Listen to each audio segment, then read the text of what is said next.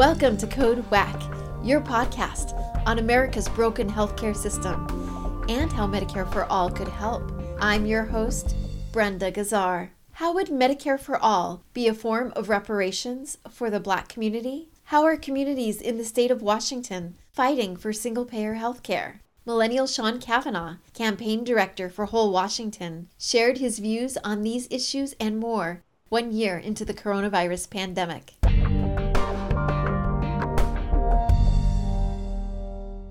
Welcome to Code Whack, Sean. Thank you for having me. So tell us briefly about yourself. Many people who fight for healthcare reform are motivated by an experience. I'm wondering if that's true for you or what drew you into the single-payer movement. Hi, I'm Sean Cavanaugh, and I'm a millennial. And I think like most millennials, I got into the single-payer movement during the Bernie 2016 campaign. It seemed really simple to me. At the time, I was poor and I was looking for just like some answers to like, man, the world kind of hurt and was kind of sucked. And so when I first heard Bernie talk about wealth inequality, income inequality, and healthcare disparities, it just clicked for me. And it's just so simple that you would have everybody pay into one collective pool, cover everybody, expand coverage. And then because of that, we would be able to increase health outcomes. And it also seemed like the moral thing to do. Like no one should go bankrupt over healthcare costs or die because they can't see the doctor. That's just like ridiculous. And I want to live in a society that takes care of people and it's not dog eat dog world. I got more involved in the healthcare movement during the protests in 2020 for George Floyd, Breonna Taylor. I remember listening to a speech and like, what are you doing for the Black community? Are you doing enough? And I just really like stepped back and I was like, you know what? I need to be doing something. And for me, I think the issue of universal health care is super important to the Black community. We have some of the highest uninsured rates. We have some of the worst health outcomes. And just the cost savings that we would get would be part of a reparations that we so long have deserved. Wow, thank you. That's the first time I've heard it described that way, as reparations for the Black community. That's really interesting. Yeah. Thank you. In January, SB Senate Bill 5204 was introduced in Washington, creating the Whole Washington Health Trust. Is this a true single-payer healthcare system, or is it a public option plan? In other words, would everyone be automatically enrolled, or could they choose to keep their existing health insurance? So this is a single-payer bill, but of course it ramps up. So when it's first enacted, right, you would have the choice of opting in. For people who are below the federal poverty rate by 200%, they wouldn't have to pay the premium or pay the health security assessment. Just like our paid family and medical leave, there would be a time where we're collecting money for a bit. And then because of ERISA, it's a piece of legislation that protects federally protected healthcare programs like union negotiated contracts, the VA, TRICARE.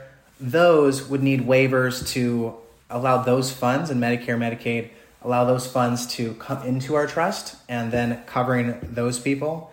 But everybody's able to use our trust if they choose to opt in and pay the premium.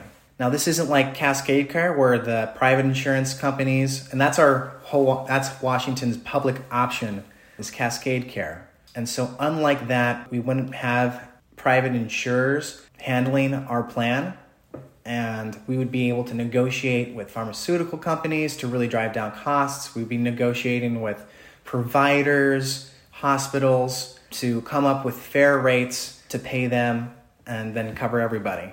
If people don't want to opt in right away to the single payer system, what are their options? How long do they have? So people have until 51% of all Washingtonians, and that's residents, so that's our immigrant communities too, undocumented communities, opt into the plan. At that point, the plan becomes solvent and everybody is then transferred over to our plan.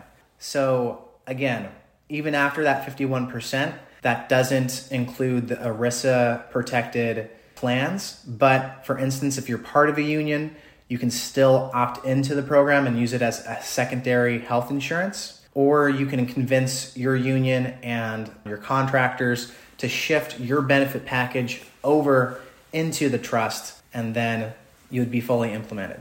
And what major problems with health insurance in Washington do you think this health trust would address? What this would address is that each year, more and more of our state GDP goes towards healthcare costs. So in 1998, it was 10%. In 2014, it was 14%. And then in the next decade, it's going to rise to 17%. And what does this mean for Washingtonians? This means more of our resources are going to private insurance companies rather than funding our schools, protecting and providing services to our vulnerable communities, our homelessness, infrastructure. We just had a bridge break, the West Seattle Bridge, and so we're not able to invest in the public good.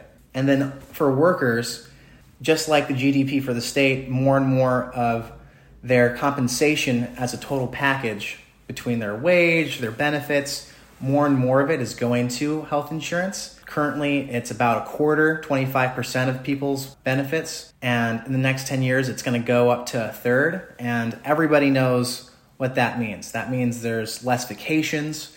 People are not being able to own homes. They're turning into renters. There's less food on the table. More and more people have to make those tough decisions. Do I pay for my medicine? Do I extend it? Or do I pay my electricity bill? What about the uninsured population in Washington? How big is it? Pre-COVID, it was about 6.8%, so that's about 500,000 people. During the peak of COVID, we had 13% of our population uninsured, so that's well over 1 million people.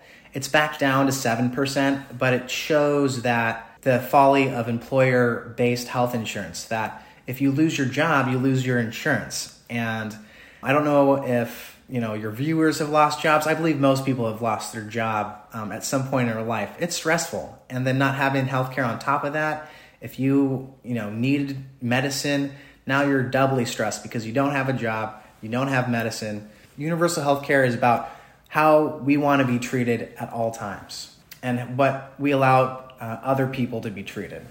So by providing that health insurance, we make that promise that we're going to take care of everybody at all points of their life. Thank you, Sean Kavanaugh. Get the full Code WAC story on ProgressiveVoices.com and on the PV app. Catch all our episodes by subscribing to Code WAC wherever you find your podcasts. This podcast is powered by Heal California, a nonprofit that uplifts the voices of those fighting for healthcare reform around the country. Until next time, stay healthy.